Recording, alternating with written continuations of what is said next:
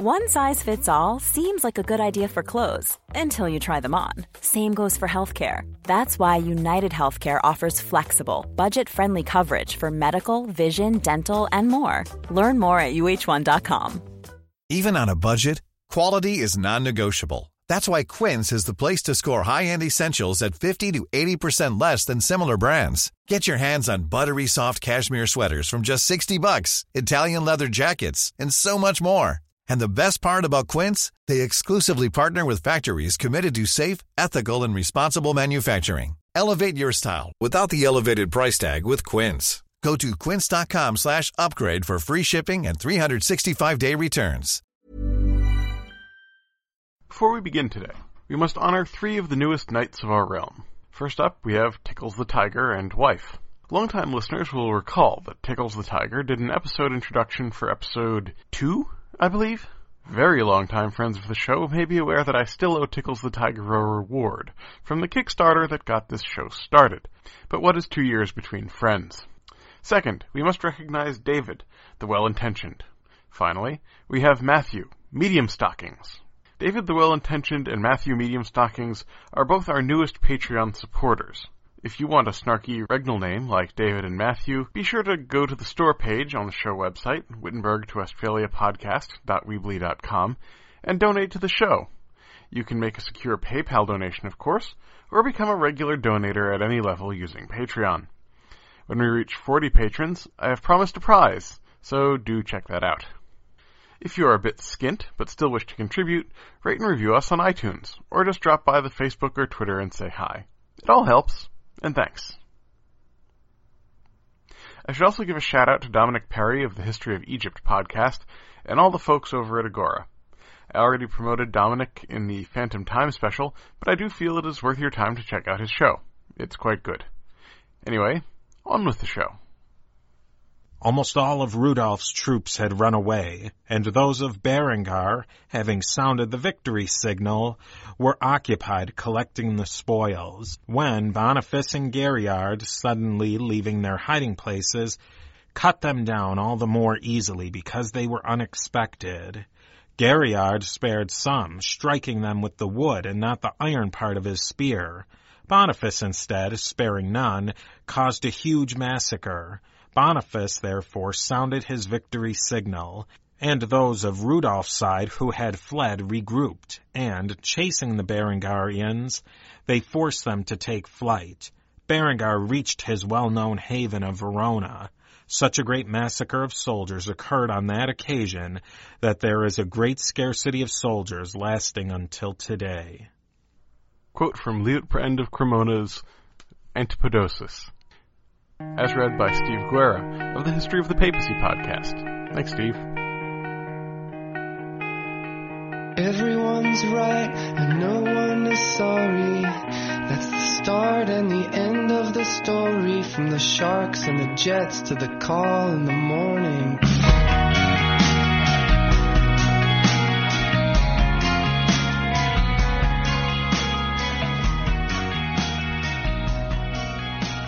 Greetings! My name is Benjamin Jacobs, and this is episode 27, Berengar the Nudnik. I'd like to start today's episode with a discussion of Yiddish insults. Now, bear with me. Yiddish is something of a pidgin language, which formed in the Jewish settlements of Eastern Europe in the early modern period by combining elements of Slavic, Germanic, and Hebrew languages. As befits a society of highly literate people confined to tiny little villages, Yiddish devotes much of its creativity to insults, and I could do an entire episode simply on Yiddish insults. Someday I may. But today we are concerned with 2 insults, the famous pairing of the schlemiel and the schlemazel. These 2 words are devilishly difficult to translate, but the best explanation is itself a traditional Yiddish joke, that at a fancy dinner party, the schlemiel always spills his soup on the schlemazel. To put this another way, while both parties are possessed of bad luck, the schlemiel's bad luck is directed outwards, while the schlemazel's bad luck impacts only themselves. Fascinating, I'm sure, but you may be wondering why this is relevant. Well, today's episode is going to discuss the period after the fall of the Gedeshi by focusing on the reign of Berengar of Friuli, the sometimes nemesis of the Gedeshi, who somehow managed to survive them despite a keen predilection for losing. History has been rather unkind to Berengar, whom Chris Wickham notes, quote, never won a pitched battle, end quote. Professor Barbara Rosenwein notes that the consensus opinion of historians is that Berengar was, quote, uniquely unsuited for rule, end quote. Oddly enough, Berengar does not come off too poorly in many of the primary sources, including Liutprand of Cremona's Antipodosis, a propagandistic hit piece directed squarely at Berengar's namesake grandson. For Berengar himself, Liutprand seems somewhat sympathetic, which, as I may have made clear in previous discussions of Liutprand, is a strange color to see him in. We even have one source that is downright fawning over Berengar, the Gesta Berengarii Imperiatoris, or the Acts of the Emperor Berengar. The author of this epic poem is unknown, but it is clearly some kind of propaganda piece written either on commission of Berengar or one of his supporters. The poem has not been translated into English, as far as I can tell, but listener Leslie once again helped me get my hands on a copy of a German version that I could sort of deal with using Google Translate. The poem is basically useless as a source, and it is only worth mentioning because, given the mandate of the author to praise Berengar, and given the dearth of praiseworthy events, the author is forced to just sort of vaguely fawn about unspecified things, which is kind of funny to watch. Like, if Berengar had gone to a party and, for example, spilled some soup on someone, the author might report it as, and so the glorious king, sunshine on the world around him, rose from his chair and fetched the table some soup, though few were able to partake of its deliciousness. His mightiness, whose humility and kindness knows no bounds, then besought some paper towels in the restroom. You'll note the lack of actual discussions of the spillage of the soup. This is what the poem is like. Honestly, I can't make heads or tails of the thing. Few people can. The poem is in fact rather notorious for this amongst historians of the period. But that fact in itself is kind of funny when you think about it. Anyway, there are a smattering of other sources, but almost equally important. A number of historians have made the effort of compiling the story of Berengar's reign into something of a coherent narrative, something that has not heretofore been true with the Gadeshi. As I have said, the picture that has emerged is of a reign that is somewhat underwhelming at best. I should say that some more modern historians have made attempts to temper the negativity directed at Berengar. After all, it's not like this was an awesome time to be king in Europe. But be that as it may, it is fairly clear that Berengar's reign is sort of where the wheels come off the cart of Italy. As such, I think that the clear question we face when discussing Berengar is, was Berengar Friuli the Schlemiel, or the Schlemazel? Let us begin by reviewing the wider setting in the wake of the death of Emperor Lambert. With the stroke and eventual death of Arnulf of Carinthia, the Eastern Franks would spend the next few years in turmoil. Despite being the most powerful political entity in Europe, the Eastern Frankish kingdom found itself in the hands of one Louis the Child, a person who was, as you might expect, not entirely mature. Western Francia was still only halfway through its century of chaos, being at this time under the control of Robert I, brother of Odo. But then Aquitaine, Provence, and numerous other territories had slipped out of central control, and so the main power centers of Western Francia had slipped away northwards, far from Italy. The southern dukedoms of Western Francia alternated between internal bickering and fighting off Saracen raids. Chief amongst them was the Duchy of Provence, whose duke, Louis, was the son of Ermengarde and Boso, and who has popped in and out of our story. Now, this was not Louis the Child, or either of the Louis the Youngers we have met, or any of the dozen Louis who would be kings of France. No, this was Louis the Blind, though his name is a bit confusing, as his eyes worked fine by all accounts. We met Louis earlier, as a young prince sheltering at the court of Charles the Fat after his father, Boso, had tried to declare himself king and got kind of crushed. Charles seems to have been fairly fond of Louis, and almost made him his heir, but after Charles' death, Louis the Blind had slipped back to Provence and redeclared independence. Louis had spent most of the time since the fall of Charles the Fat in fighting a group of Saracens that had fortified themselves near the modern city of Nice, and who were busily conducting raids far into the Alps. Later on in our story, some might suggest that if Louis had spent less time fighting his neighbors, he might have had more success against the Saracens, but then those people would be possessed of very uncharitable characters.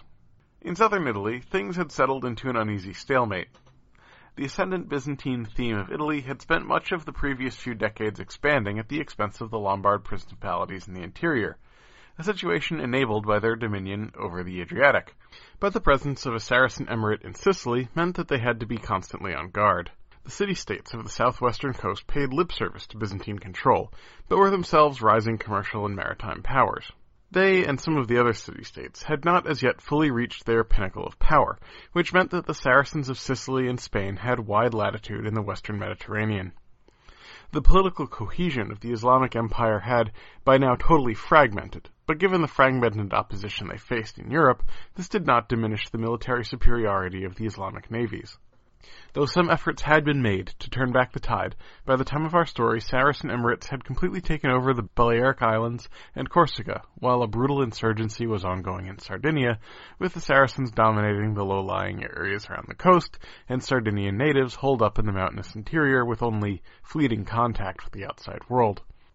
Indeed, Sardinia had become the base for much of the raiding of Italy at this time. Some of the navies of the Italian coastal communities had already begun to confront these pirates, but others continued to have diplomatic relationships with the various Saracen emirates and kingdoms. This, combined with the fact that at least some of the raids were conducted without official backing, while all were described by the Christian chroniclers as simply Saracen raids, it makes it difficult to parse out who is exactly fighting who in the situation. Still, the Italians acquitted themselves fairly well, and if they did not stop the raiding, they did reduce the severity. Not that it would have been a consolidation to the affected peasants, but instances of Saracens actually setting up permanent bases and threatening conquest were becoming increasingly rare in this period. Still, the raids did continue, and there were some instances of permanent bases being set up. All in all, they were enough to force the continued evacuation of the lowlands by the Italian peasantry. The situation was worst in the south, but Saracen raids took place all along the western coast of Italy, notably in Tuscany and around Rome. The group of Saracens that had ensconced themselves in Provence would conduct raids in the Alps of all places, and even raid out into the Po Valley. One of my favorite images of this entire story is that of Saracen pirates raiding bands of travelers in the High Alps. You can imagine the comic images that I am conjuring in my mind. This danger of the Saracen raiders may have contributed to the decline of the popularity of the lower but longer passages in the southern end of the Western Alps, and in the opening up of the higher but shorter passages in the Central Alps into the Swiss plateau. That's somewhat speculation on my part, but anyway, moving on. In the Balkans, the Magyars were finishing up their conquest of the Pannonian Plain, but as yet, this resulted in only fleeting notice from the west. So, when Berengar of Friuli walked out of his Guideschi prison in 898, Italy faced external threats that were extant, but greatly diminished. The eastern Franks were occupied, the western Franks were disunited. The Saracens were no longer what they had been. But then, Italy was diminished as well. The remnants of the Roman bureaucracy had now suffered through centuries of mishandling and neglect. There had been no really competent king since Louis II in 875. The Guideschi had made an attempt to reboot the empire, but had never settled in enough to get any inertia. Still, the bureaucracy was not dead yet, and some elements of it, notably the local urban administrations directed by the local bishops, were on the rise. One might think that this would translate into great papal power, with the bishops doing so well, but between Saracen raids, the loss of papal lands in Sicily, and the political faction fighting that surrounded Formosus, the papal administration was on something of a downward swing, and its power depended greatly on the character and longevity of the individual in Peter's chair. Overall, Italy seemed to be crying for the return of the empire, but such an empire would require a brilliant leader, and of course, Berengar of Friuli was convinced that he was that leader. This conviction dated to the abdication of Charles the Fat, as you'll recall, and Berengar had never surrendered his claim to the title of King of Italy, despite most of the Italian nobles turning their backs on him with Guy III's arrival, despite numerous defeats by the Guideschi, despite becoming Arnulf's vassal, only to watch Arnulf invade Italy anyway and ultimately depose him. Despite all this, Berengar continued his claim. And when Berengar was finally able to regain his land in Friuli, he still insisted on his royal title, attempting an attack on the Guideschi military wunderkind of Lambert, with the result, as we have seen, being a defeat so complete that Lambert didn't even bother to take the time to punish Berengar before he headed back to hunting. And yet, despite a stunning lack of evidence, Berengar presumably continued to believe in himself. If stubborn insistence upon one's rights were all that was needed for victory, Berengar would have had all the beans. But for the rest of the Italian nobility, Berengar's resumption of his royal push was just kind of awkward. I mean, he had just lost an entire army. And it's not like it was a one-off. Berengar is famous for never winning. And while the enemies circling Italy may not have been all that they once were, the nobility of Italy might not have seen it that way. While the royal contenders were busy with their big wars and invasions, the local nobles were the ones having to fight off Saracen raids and trying to hold society together without the backup of a central government. If they were going to have someone resume that royal dignity, they wanted someone who could, actually, say, beat the Saracens in a battle. Stubborn enthusiasm wasn't really enough. The situation was exacerbated in late 898 when Italy was suddenly attacked by the Magyars. Some historians think the Magyars were pointed in this direction by Arnulf, who had hired Magyar mercenaries before in small numbers. This was the opinion of Fulda, who is not a terrible source, it should be said. But then Berengar's territory in Friuli shared a border with the territory that was probably under the Magyar thumb by this point in history, and Berengar had just lost an army. We have no record of the Magyars raiding Italy earlier and probing for weaknesses, but with everything else going on, I'm not totally confident that we would have been told about a small probing raid. To me, the story of Arnulf, a stroke victim, hiring mercenaries to attack someone his own administration, you'll remember, had allowed to take control of the situation out of some kind of deathbed spite, it just seems kind of iffy.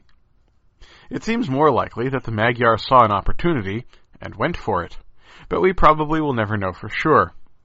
In either case, Berengar assembled a large army to face the invasion at the Battle of the Breda River, and, surprise, it was a huge disaster. No points for guessing that one right. Now, Berengar losing is not really a huge shock, and this battle isn't super pivotal, but we actually have a fairly detailed account of the events, something we have lacked so far in our story, and it is kind of important. It did set off, a century of Magyar raiding in Italy. So I thought it would be fun to give a quick summary of the battle so that we can all enjoy how terrible Berengar was.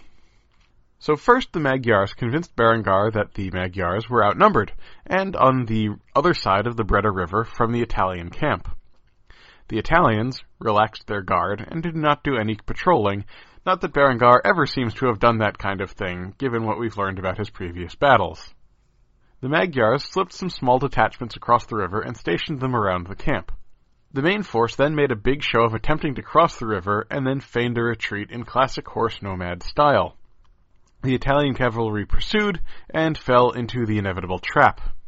They retreated from the trap to find the camp being destroyed, at which point everyone panicked, ran every which way, and were slaughtered. So yet again, Berengar leads a massive army to destruction, and Berengar, I should say, of course, escaped. Now, to be fair, many commanders in the Middle Ages fell for the feigned retreat of the horsemen.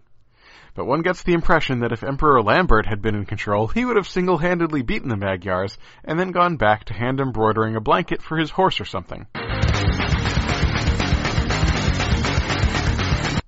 At the very least, some discipline in the army and some patrolling along the river might have prevented the Italian camp from being destroyed and allowed a more orderly retreat. His having bravely survived 2 stunning defeats in 1 year did not really inspire the Italian nobility with as much confidence in Berengar's regime as he might have hoped. In fact, after some head-scratching, many of the Italian nobles ended up backing Louis the Blind of Provence to be the new king of Italy. Now, you'll remember that Ermengarde, Louis's mother, was the daughter of Louis II, king of Italy, who was the last real king that Italy had. And this means that Louis's claim to the Italian kingship was at least as good as Lambert's had been. In addition, he had a nice track record of fighting the Saracens, although maybe not of actually driving them out of southern France, but new. He also had a nice organized duchy of his own, so he had his own resources to bring to the table, and anyway, who else was there? Other than Berengar, there was only Adalbert, and Adalbert backed Louis. Podcast footnote. let's actually talk about Adalbert of Tuscany for a second. We've not really done the Margraves of Tuscany much justice in this series, which is kind of a shame. They are one of the top 3 noble families in Italy, after all. Of all the noble families we have discussed so far, I would have rather had an Adalbert as my lord any day of the week. The Adalberts didn't get into fights that they didn't think they could win. The Gadeschi, of course, pulled off miraculous victories left and right, so they're number 2. And I definitely wouldn't have wanted to serve with Berengar Luz's armies. I just made up that name, but it's appropriate. Berengar Luz's armies. Anyway, I say an Adalbert, or the Adalberts, because there have actually been 2 Adalberts in our story so far. I just didn't bother differentiating them at the time. The Adalbert who marched on Rome against John VIII way back in 887, in alliance with Lambert I of Spoleto, was actually Adalbert I. He had a few minor scuffles with the papacy and the empire, but mostly just maintained his holdings, and formed friendly alliances with other ducal families, notably the Gadeschi, one of whom he married. His son is the current Adalbert, known as Adalbert the Rich. It's good to be the Duke of Tuscany. Both Adalberts were not exactly people to take the lead as their first instinct. Let's say that if this were an Indiana Jones movie, Adalbert would let someone else go first and find and disable all the traps. He may not have been a hero, but, spoiler alert, Adalbert and his family die nice natural deaths, despite being in a fairly dangerous region of Italy wedged between the Empire and the papacy. It's not that the Adalberts couldn't lead. They did some important work for the Gadeschi and seem to have been competent military leaders. It's just that if you gave them a choice, they would let someone else get stabbed instead, thanks. By the way, if you're wondering where the various Gadeschi relatives found sanctuary after the death of Guy IV, well, they probably went into a bunch of different places, but let me just say that Adalbert the Rich had a son, named Guy. And Guy had a son, too, named Lambert. Anyway, end podcast footnote. So Louis the Blind was invited to come be king by the various Italian nobles, but especially the Adalberts, basically because he wasn't Berengar. Louis invaded in the year 900, and did a decent job against Berengar's remaining forces. He was even crowned emperor in 901 by the Pope. But, well, about those Magyars. After the Battle of the Breda River, the Magyars had proceeded to lay waste to the northern Italian countryside, in the Po Valley primarily, sacking many towns and churches, and even attempting to attack Venice itself, using inflated leather bags as flotation devices, which is kind of a funny image. They actually managed to sack one of the Venetian islands before being driven away by the navy because... I mean, come on the one hand you have a bunch of guys on leather bags, and on the other hand you have a bunch of guys in, actual ships who are used to fighting and stuff. Anyway. By and large, anything not heavily fortified or protected by the Venetian navy was subject to horrific raids. And Louis the Blind does not seem to have been able to stop them. By 902, most of the Italian nobles had switched back to Berengar's side. With this support, Berengar actually managed to win a battle, captured Louis, and Louis promised never to invade Italy again. Although, I actually have to say that this battle was probably less of a battle and more Berengar catching up to Louis as he retreated.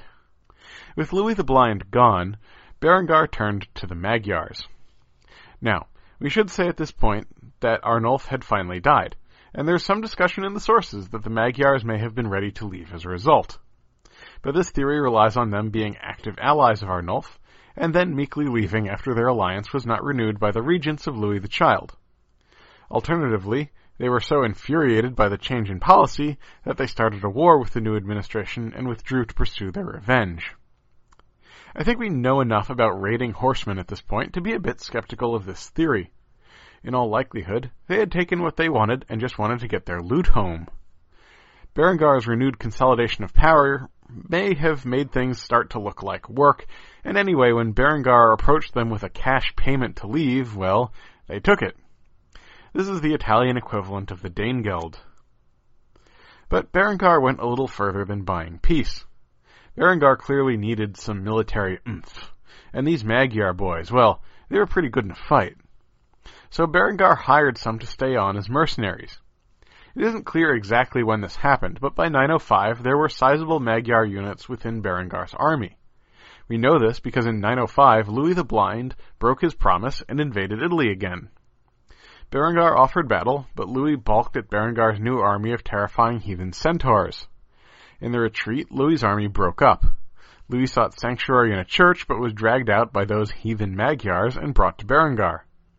There, for breaking his promise, Berengar had him blinded. Man, it is kind of lucky that happened, or that regnal name would have been super confusing. I mean, it would have made no sense. At any rate, the now appropriately named Louis the Blind left Italy and made his way back to Provence, where he recovered his health and ruled until 928, which is a nice change from the usual end to this story. Realistically, though, his brother-in-law, Hugh, had most of the power in Provence, and Hugh would inherit Provence after Louis the Blind's death. Furthermore, we should point out that neither Louis the aptly named nor Hugh ever gave up on Louis's claim to be emperor. When Louis died, Hugh inherited that claim. For a few years, Berengar seems to have had some peace. I should note that Liutprand of Cremona places an invasion in here somewhere, but the other chroniclers all disagree. Between 905 and 920 or so, Berengar ruled more or less undisputed. So what did Berengar do with his time? Well, the main thing Berengar did during this time was to try and stabilize his regime. He took a few corrective actions. First, though the traditional Lombard capital at Pavia remained the legal capital of Berengar's little kingdom, Berengar de facto ruled from Verona, a city in his home territory of Friuli, which he proceeded to heavily fortify. He also set about trying once again to repair the bureaucracy. He did this in a very specific way with important Carolingian precedents, but which were somewhat new for Italy. You will recall that the Lombard Empire had assured the loyalty of its bureaucracy and aristocracy with land grants. One of the key differences in the Carolingian system was that the Carolingian kings made grants to the church as well, notably the bishops. This had been done since Charlemagne in Italy as well, but Berengar really stepped up the ecclesiastical grants. As a general policy, this wasn't the end of the world. This kind of thing had worked very well in Northern Europe. The problem would lie in the scale of the grants and in the situation of the bishops in Italian society. To take the latter point first, and we're not going to be able to do it much justice here because this is going to be more of a thing for the future, but the bishops in Italy had essentially become identified with the government of the Italian cities.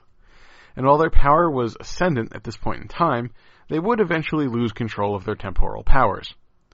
We have already seen this process start in Milan. This is more of a long-term thing, though. The short-term problem with Berengar's policy was the scale of the grants and the people he gave them to. In the eyes of many historians, Berengar's gift-giving was a ludicrous policy of desperate frivolity. Berengar is seen as giving away huge tracts of land, and even more importantly, giving away important rights that held the Italian political order together. These are things like the ability to collect tolls and tariffs and taxes, and most importantly, in the opinion of most historians, including myself, the right to build fortifications were given to all sorts of people. This had some fairly incontestable ramifications. We've already discussed in this series how lands and governmental offices were slipping out of governmental control into private hands. For the limping Italian bureaucracy, the loss of lands and income would be a fatal blow from an economic standpoint. From a strategic standpoint, giving this economic power to people who also now had the ability to defend their holdings with military fortifications had some ramifications that are fairly incontestable. But it should be said that this policy was not one of abject profligacy, as it has often been portrayed. To deal with the basics first, early on in his reign, Berengar handed out land grants left, right, and center. The grants tailed off after he had settled in, but Berengar was criticized for undermining his regime's economic underpinnings with poorly thought-out grants. Indeed, many of the people Berengar gave land to in this period would rebel later, spoiler alert. But there's another side to this. Professor Barbara Rosenwein, in an article for the historical publication Speculum, argues convincingly that Berengar's policies of gift-giving, while they did ultimately allow the disintegration of post-Carolingian Italy, were part of a coherent policy. The gift-giving has seemed profligate to later historians because many of the individuals were identified by their job titles, like bishop, rather than their family connections. So it seems like Berengar is just tossing out deeds to random people.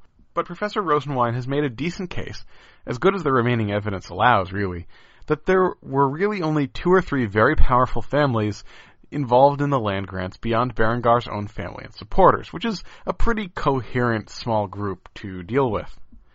So instead of just tossing land around willy-nilly and having it inevitably blow up in his face, Rosenwein paints a picture of a careful attempt to secure loyalty from some key figures. Podcast footnote. A number of these gifts were given to female relatives or the religious institutions controlled by these relatives. One might be tempted to cynically say that this was part of a strategy to keep these lands within royal control, with the basic assumption presumably being that these female relatives would be relatively easy to control. While there is a large element of this kind of thing on the record, and that's not an absurd thing to say, a potential alternative narrative also emerges from a more careful study of Rosenwein's evidence. These relatives gained fairly significant influence as a result of their gifts and the positions of religious authority that they held, regardless of gender. And they were not entirely shy about utilizing it. This was clearly helped by the fact that a number of these women possessed strong blood ties into the Carolingian clan. As a result of the familial relationships thus present, many of these women could have been at least as influential as any of the men we've discussed in our story. They would not have been leading armies, but there is clear evidence of these women fulfilling administrative and even legal functions. The churchly sources are, of course, not fans of these powerful women, but this may have been about something more than pure misogyny. It seems that Berengar may have used his women as something like a bureaucratic staff, managing his affairs in his absence or holding down regions through their legal control of religious institutions. This was in many ways the social space the clergy was trying to carve out for itself, so some of their resentment may have come from the competition over this socio-political space. I think given the somewhat surprising number of strong women we have met in this series, and between us I have left out some for time reasons, and we're going to be meeting more in the future, that this may have become a common practice in Italy, if somewhat obscured by the paucity of records.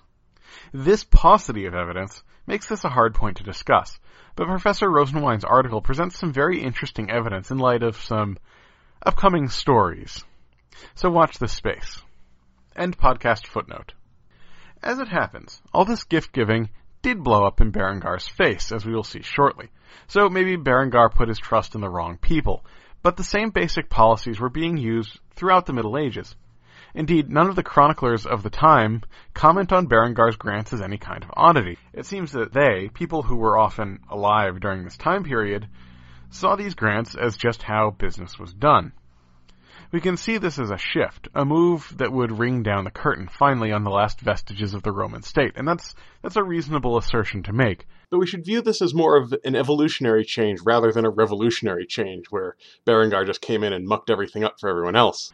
More broadly, viewing the Roman state as a good thing is something of a modern bias, based on our own conceit, that organized, centralized societies like ours are the only ones that are valuable. I'm certainly no lover of feudalism, but for those in Berengar's time, the changes he made do not seem to have been thought of as a huge break from the land grant policies of earlier times, simply an escalation.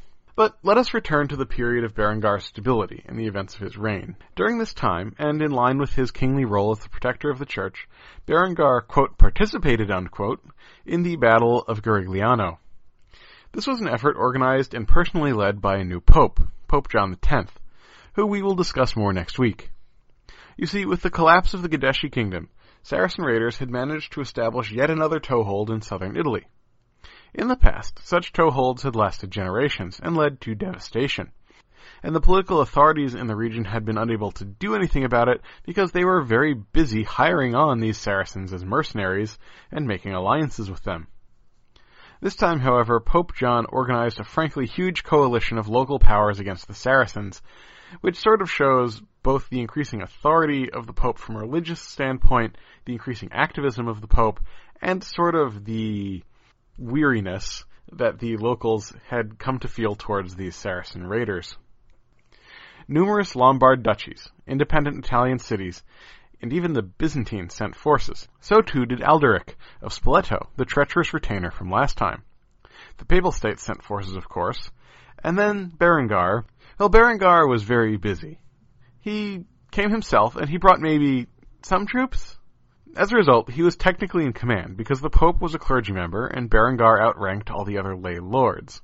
That said, all the chroniclers agree that the Pope was really running the show. Something I do not doubt, because this massive army steamrolled the Saracens and drove them out of Italy. I'm sure that if Berengar had been in command, he would have led them over a cliff or something.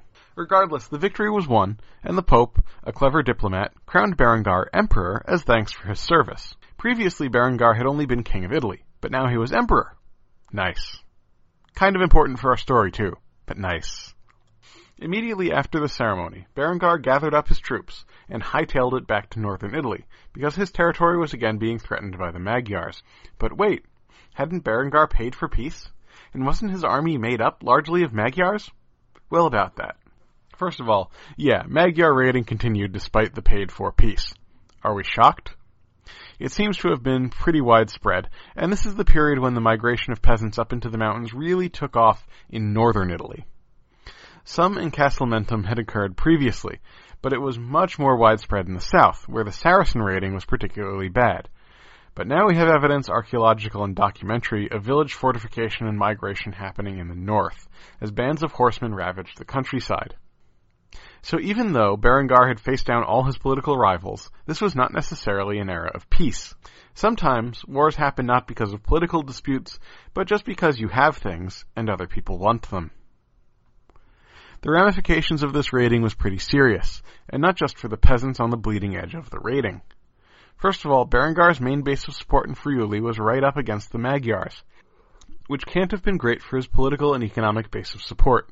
But more broadly, we need to think about this in terms of all that land that he had been giving away to friends and relatives. With raiding now a constant threat in the north, Berengar was forced to grant permission for nobles and villagers to fortify their settlements, and grant even more land as a reward for service against the Hungarians. As happened in northern Europe, the construction of fortifications against raiding had the unfortunate side effect of allowing the local nobility to resist incursions by any military force, including the forces of the king. On the political side, the Italians had now spent over a decade dealing with Magyar raids, and their king, well, he didn't seem to be stopping the raids very effectively with his mercenary army. His Magyar mercenary army. So, whatever the reality, the optics here are terrible. There's also some indication that the mercenaries were not super disciplined when it came to the population whose king they were supposedly serving. Though we can't be sure about this given the nature of the sources, I should say. Still, we have numerous reports of the Magyar mercenaries looting the countryside in their own right when Berengar wasn't looking. But these are not really the big issue. These are concerns for peasants. For the nobility, the biggest issue was increasingly one of patronage. We just spoke about how Berengar started off his reign with lots of land grants to his retainers and especially to his bishops. These rewards were given in exchange for service. But then after he hired the Magyars, well, why was he rewarding you again?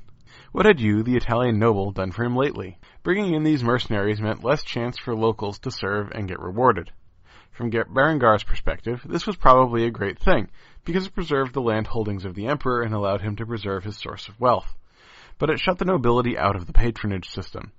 And this made many much more willing to listen to Adalbert the Rich, someone whose antipathy for Berengar went back now to the days of the Gadeschi. So to review, the peasants are being driven into the arms of the nobility, who have been granted extensive economic and military powers to resist Magyar raiding.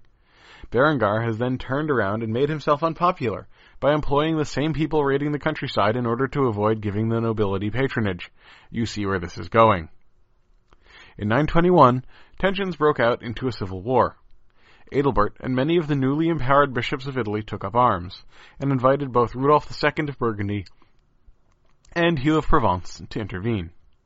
Hugh was apparently driven out, but Rudolf II was crowned King of Italy and fought a 3-year campaign against Berengar. The pace of the campaign was set in 922 when Berengar faced his numerous opponents, one of whom was his own grandson, also named Berengar, outside of Firenzuola. It was a disaster for Berengar, which he survived by hiding under a pile of corpses. Berengar made some initial concessions, and then reinvaded with his Hungarian army, and used them to besiege Pavia, in the process burning it down before being driven off. Burning down what was effectively his own capital before being driven off. At this point, Berengar lost control of his mercenaries, and they just looted their way back home through Friuli. The final battle was fought in 924, and surprise, surprise, Berengar lost. Of course, this is not the end of the story. A whole coalition of people had opposed Berengar, and just because Rudolf II was on top didn't mean that he had much local support. Once again, Adalbert turned on the king, and in 926 Hugh of Provence was once again invading Italy at Adalbert's request. Rudolf fled to Burgundy to gather an army, but political troubles kept him occupied there. Hugh and Rodolph remained at war for many years, but that is a story that is going to have to wait for another time. Though he'd been crowned earlier, Hugh would effectively rule Italy from 926 to 945. Berengar, of course, survived his numerous losing battles, and holed up in his stronghold at Verona. Probably Berengar hoped to wait this out as he had the previous reverses, but this time the writing was on the wall. His mercenaries' rampage had effectively destroyed his base of operations, and whatever political support he still had left. Apparently, the destruction of Pavia galvanized a conspiracy against him, and he was probably inevitably murdered by a retainer in 926. And so Berengar Friuli leaves the stage. I know this is a long episode, but let us take a moment to reflect on the life of a man who has played such a large role in our story about other people. Berengar had a preternatural ability to survive bad situations. The fact that those situations were often of his own making makes this somewhat less impressive. But we should start by recognizing that Berengar was not a total cartoon. He had some serious achievements. Berengar is notable for having 15 or so years of relatively stable rule, far longer than the Gudeshi. This time period was characterized and facilitated by what was, for the time, a somewhat forward-looking domestic policy of strategically gifting royal land to supporters early on based on a careful mix of lay nobles, family members, and clergy. Well, these policies would cause the final destruction of the Roman bureaucracy and the rise of the Italian Middle Ages. One shouldn't confuse that for necessarily bad thing. This was probably a serious attempt at reform. If things didn't go well, it's not like things had been going well anyway. Later, Berengar tried to hold things together with mercenaries, who did not require land grants and had no local ties. Similar policies would be implemented by other kings in Europe quickly in the next few centuries. Indeed, Otto III of the Holy Roman Empire had very similar land grant policies, and he is rather fondly remembered.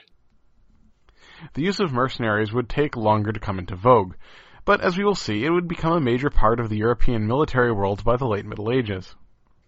Of course, all of these policies, when implemented by Berengar, have been heavily criticized by many modern historians. That the land grants would clearly lead to the final breakdown of the Italian political order is not something I will argue against, though critiquing him in the same breath for using mercenaries to avoid land grants seems a bit hypocritical.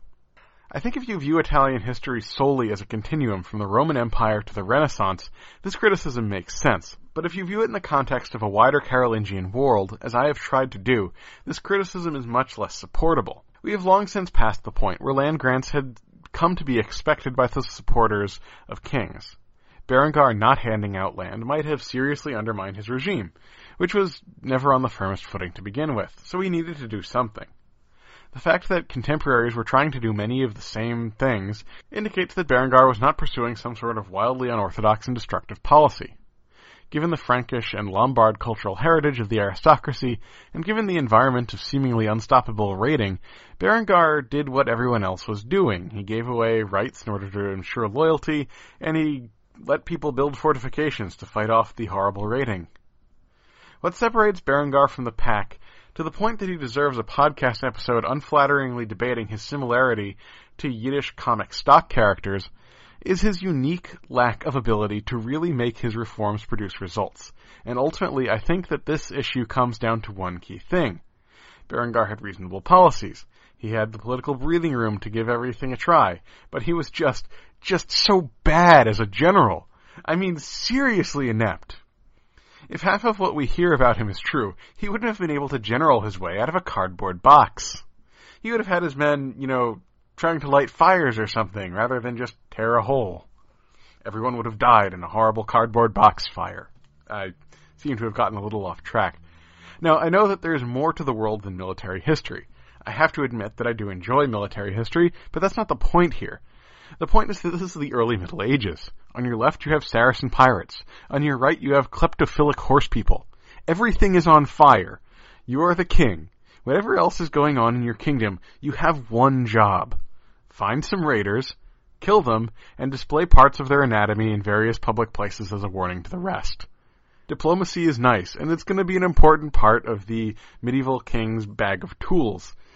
Building up your political base is nice, and it's very important. In the long run, these things are very necessary. But this is the early Middle Ages. Your number one skill set as an early medieval king is to go out there, find something, kill it, and display it publicly. In a different time period or a different context, Berengar might have been able to be a successful king as a different kind of king. The kind who could have had his generals fight for him, but he would stay back at the palace and implement intelligent policy, for example.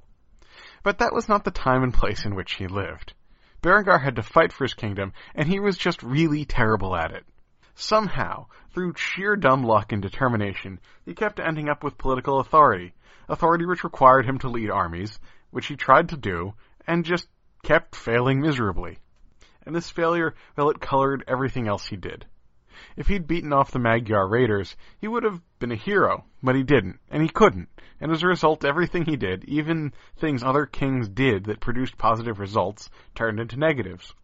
Rewarding supporters is a great plan if you're a medieval king, and if he'd been able to drive out the raiders, his use of foreign mercenaries might have made people grumble, but potentially not rebel. It could have been a real leap forward in medieval statecraft. But instead it became a keen political grievance that made them realize Berengar's military weakness and their own strength. Strength that they had because of the gifts from Berengar. This brings us back to the chief theme of this episode. Was Berengar a Schlemiel or a Schlemazel? One could argue that outside events had a strong role in Berengar's failures. For example, the numerous outside invasions that ran him over. And Berengar was facing some pretty intense military threats. Lambert was probably some kind of genius based on the little we know about him, and horse nomads like the Magyars had been running over armies like Berengar's for centuries and would continue to do so for centuries to come. But Berengar wouldn't leave things alone. He kept getting back in there, grasping at that last straw, and screwing everything up for everyone, despite a clear lack of talent. As a result of his reign, the Italian political structure was damaged beyond recall, both in terms of the respect people paid to the central government and in terms of its economic and military fundamentals. As the Magyars raided, the peasantry was driven further into dependence on the nobility, weakening the ability of the central government to exert control. Of course, from the peasants' point of view, Berengar did little to stop the Saracen raids, while seeming to positively encourage the Magyars by hiring them to just come over, and then when he wasn't looking, steal their stuff. So I think we have a definitive answer. At the fancy dinner party of history, Berengar the Schlemiel of Friuli would repeatedly, and remorselessly, spill the soup of his reign all over the nice bureaucratic suit of Italy, Berengar's unwitting Schlemazel. Okay, this one was a little bit different, but I hope you all enjoyed it. Next time we will wrap up the story of medieval Italy by talking about Albric, Pope John X, Hugh of Provence, and the woman that tied all three of them together, Marozia Theophylact. That's next time on Wittenberg to Westphalia, The Wars of the Reformation.